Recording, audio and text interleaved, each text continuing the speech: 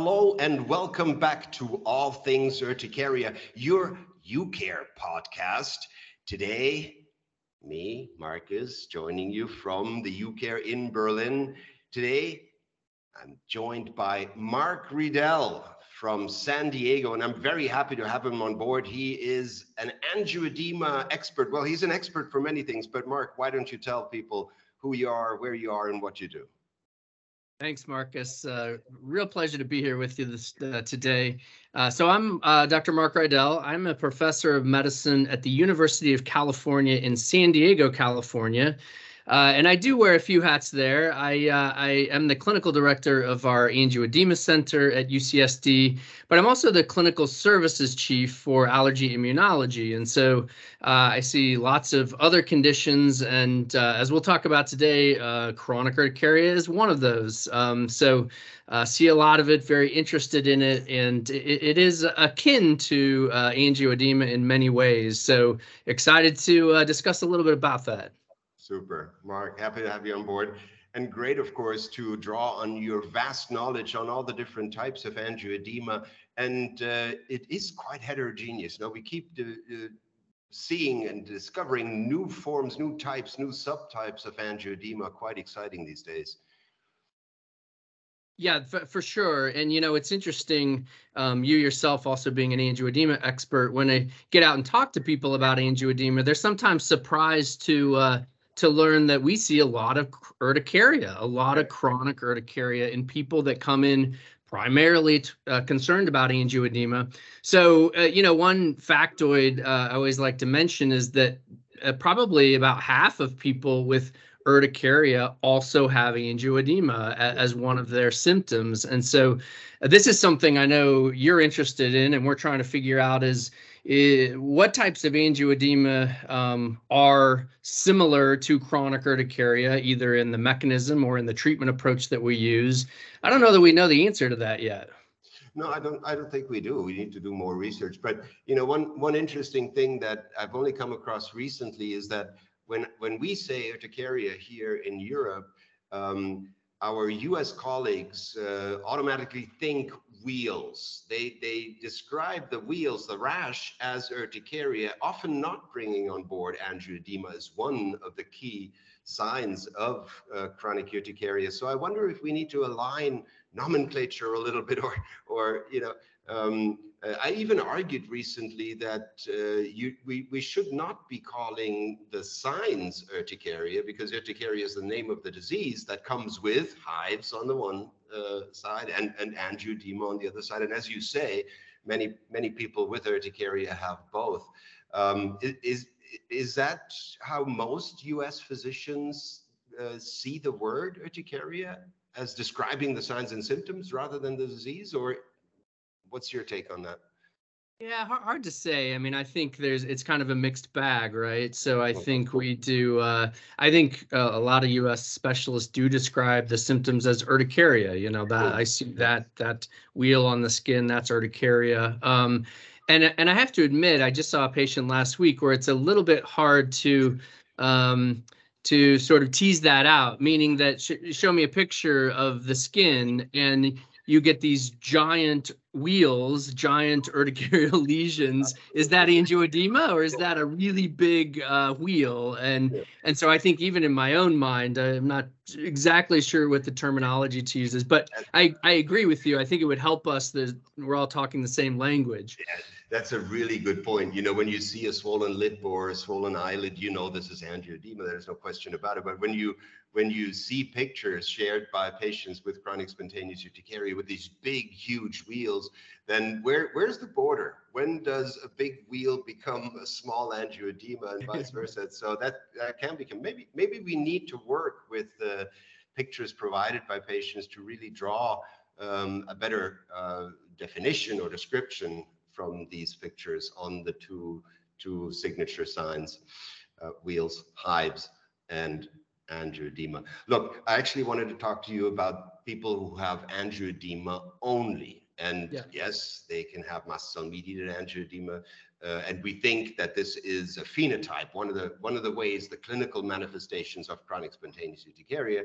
But of course, there are also many other types of angioedema that vary vastly in not only pathogenesis and causes and drivers, but also in treatment and danger linked to these different types, hereditary angioedema, for example. So when you see patients, I'm pretty sure, like we do, you probably don't always know what type of angioedema is present in individual patients. I wonder if you had or wanted to share your approach, your clinical approach. What are the questions you ask, the things you look for, and maybe even the blood work you do to come closer to the actual diagnosis and the type of angioedema your patients are dealing with? Yeah, so this is, as you said, a very common thing we deal with, and I'm sure at your center also, is that patient who has angioedema, who has swelling, no itching per se, no urticarial lesions or wheals, and we have to sort of drill down, what do we think is going on? So I think that I ask a lot of questions. I call it the trajectory, Marcus. And so by that, I mean, how quickly do the symptoms accelerate? At what point do they hit their maximal severity? And then also, what is the duration of those swelling symptoms? And this is not a black and white. There's some overlap. But in my experience, and a lot of the literature bears this out, the mast cell mediated angioedema tends to move fairly quickly, right? It's sort of like wheels. It comes on quickly. Within 30 to 60 minutes, people will tell you, I'm really in trouble. My lip is swollen or my face is swollen. Likewise, mast cell mediated angioedema tends to go away faster too. Now, it could take a couple of days if it's really severe, but a lot of patients will tell you, yeah, less than 24 hours, that episode is over. Might come again the next day or the day after. So that sort of trajectory, I think, is a good clue. Of course, if they have itching or they have wheals with the angioedema, that sort of points you in this direction of mast cell mediated angioedema. In my experience, bradykinin mediated angioedema or some of these less common non-mast cell mechanisms tend to move slower. They tend to take hours to really get people into trouble. There's often sort of a prodromal symptom or warning that this is happening, the patients will describe. Although, as you know, that's not really been studied very carefully for mast cell mediated angioedema. So I think there's some assumptions there. But the kinin mediated or non-mast cell mediated tends to have a slower trajectory, and it takes often a few days for that to run its course. So these are things we focus on with patients. And then the other thing, which I don't know if it's obvious, but we always ask about, what treatment have you used? What treatment have you tried? And I think patients are very good historians. They'll say, yeah, I did X, Y, and Z and didn't help at all. Or I did X, Y, and Z and yeah, I was better in a few hours. And so I think response to therapy, because by the time we see them, most often, this isn't their first rodeo, right? They've been through this a few times. So I don't know if you have other strategies you use, but that's kind of my thought process. No, that's very, very close to what we do. I mean, of course, we ask about the family history and, you know, the basics, right?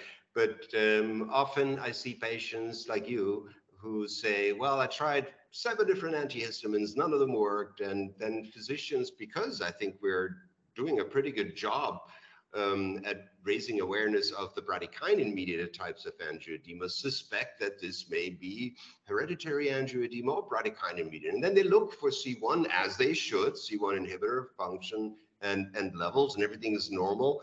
And then rather than going back to, well, maybe it could be mast cell mediated, but just not responsive to an antihistamine, they suspect what we used to call type 3 hereditary angioedema or hereditary angioedema with normal C1 inhibitor. And so we've seen a couple of patients, and this is new, this didn't happen 5 years ago, see a couple of patients who are moved to HAE treatments, which then do not work, rather than, let's say, omalizumab, which is used in urticaria patients with or without angioedema who do not respond to antihistamine. And they do respond. In my experience, standalone angioedema that is mast cell mediated responds exquisitely well to omalizumab. I'm going to say 9 out of 10 cases. Is that what how do we change that, or how do we make it easier for patients to get the right treatment first, or sooner? Yeah, I'm glad you brought that up, because I would agree that there's been sort of an evolution in our thinking and our experience. And sort of, if we back up for a second, mast cell mediated conditions, chronic urticaria, mast cell mediated angioedema are much more common, right? They just simply are, if you look at the numbers. And so we've sort of moved our thinking a little bit. We still ask all these questions. We still pay careful attention to the history. But if we're not certain, the chances that this is a mast cell mediated angioedema condition, even if there's no urticaria, remain high. It's still more likely that that's the mechanism than forms of HAE and so forth. So we also have, yes, we try high-dose antihistamines. Yes, we acutely treat with corticosteroids very early to try to get a measurement of effect. But we also are reaching for omalizumab much more often, and have the same experience that frequently this works to prevent the angioedema episodes. Now, that's not to say, as you said, we should think of HAE. We should test for HAE with isolated angioedema. But these HAE with normal C1 inhibitor is a very rare condition. And so I think we have to be careful about jumping onto that bandwagon too early without really going through the steps of treating aggressively for mast cell mediated conditions. And that increasingly includes omalizumab, as you mentioned. Absolutely. Mark, what I recently wondered is there a difference? Let's stay with chronic spontaneous urticaria and mast cell mediated angioedema. Is there a difference between the angioedema developed by patients who exclusively have angioedema versus angioedema in patients who also have wheals? I mean, one would maybe assume that it's very similar, but I'm not sure that this is so. The standalone angioedema responds so well to omalizumab, and I do have patients where angioedema comes with hives and I need to updose the omalizumab or shorten the interval or do both to finally give control to that patient. I wonder what your experience is. Yeah, this is something I'm also very interested in, and fair warning, I'm going to throw this back to you because I know that your group has done a lot of work on the autoimmune pathophysiology, or a slightly different mechanism, autoallergic, and I know you're the expert at sort of defining those. But so the short answer is I used to think that isolated angioedema due to mast cells and that we see with chronic urticaria were basically the same. And I have to admit, in clinical practice, I treat them much the same. But I think we're learning that from a mechanistic standpoint, they're probably not the same.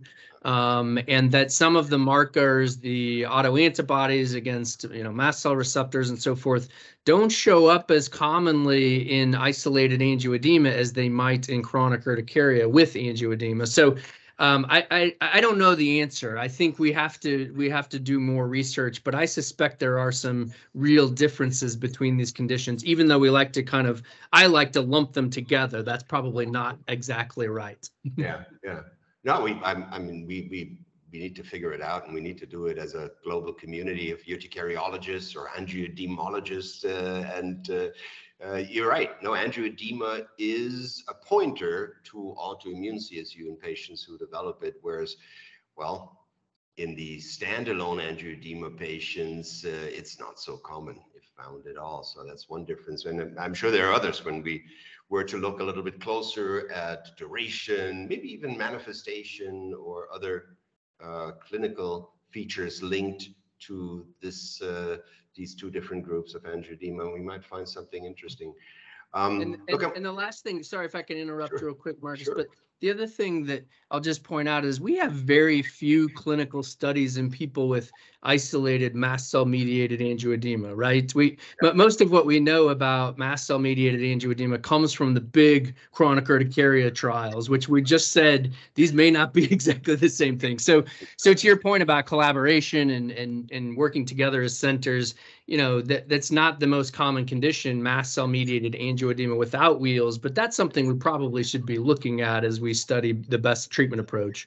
Absolutely. And I'm all for figuring this out early when new treatments come into development or are being made, drugs for chronic spontaneous urticaria. That's sort of a neglected phenotype, if you want. No? What do we really know about standalone angioedema? We exclude them in all chronic spontaneous urticaria studies. You have to have wheels to go into the clinical trial. And that, of course, does not allow patients with standalone angioedema to experience or benefit that new treatment. So, yeah, I'm with you there. It's under researched, and we need to put a focus on it as a community. Mark, I want to switch gear just a little bit and talk about angioedema care and urticaria care in the US, which to me is sort of different than the rest of the world, if I can say. You guys have allergists and dermatologists, and they sort of have a different approach to angioedema and urticaria. But what strikes me as one of the biggest differences is that centers like yours are huge, very well known, and very helpful, big angioedema and urticaria center. There's not that many of them, right? We see large parts of the US where such centers do not exist. I wonder if you had an explanation on this, and maybe also what could be done to change that. Yeah, so I will say up front, we are often envious of the organization of healthcare systems in Europe and other parts of the world. And I say that because you all have done a wonderful job of sort of centralizing care for patients that suffer from specific conditions. And of course, we're talking about angioedema and urticaria. The challenge in the US has been that our healthcare system is very fragmented. That's true for health systems in different regions. It's true for health insurance, how medical care is paid for with both private and governmental plans. But yeah, as you said, we probably have, and I'm ballparking here, 10, 15 centers that do a really good job of this across the country. And that's not a lot for our geography of the country. So our real challenge is getting patients that suffer from angioedema or chronic urticaria, getting them to these specialists that really do a lot of it and are experts and are sort of up on the latest treatment and research. And that's not easy to do because a lot of patients end up in their local community. They're seeing their primary doctor or their specialist over and over again, and sometimes they're frustrated that they're not getting better, but yet can't get that referral or can't logistically get to a large center that may be able to offer other treatment options. So it's something we're working on. I mean, part of it is getting the word out that we have these centers, and we're happy to see patients, and please send us your patients if you would like our input.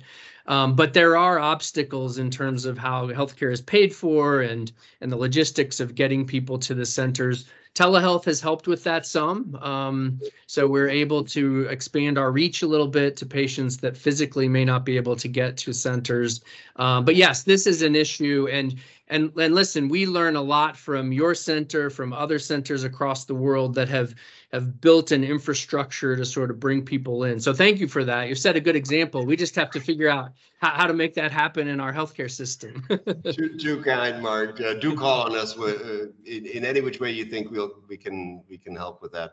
Look, our time is almost up. It's unbelievable. It's been a great fun. Thank you for all your insights. I'm not going to let you go without asking you one question that I often ask towards the end of my time in these episodes, and that is, look, I know you do a lot for this community. You educate, you help build the next generation of angioedemologists. You treat patients, you do research, all these things that you do. Now imagine I came to you with $1 million. $1 million doesn't buy you anything these days, right? If you wanted to do research, let's make it $5 million, and you have to spend it on one thing in angioedema and or urticaria care. What would it be, Mark?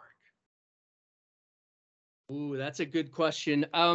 Well, short of a cure, which I'm sure everybody says, and is probably not realistic with $5 million, what would really help my patients and us in practice would be to have accurate biomarkers. And by that, I mean predictive tests that would say, here's the condition that you have fairly precisely, and would allow us to use so-called precision medicine, right?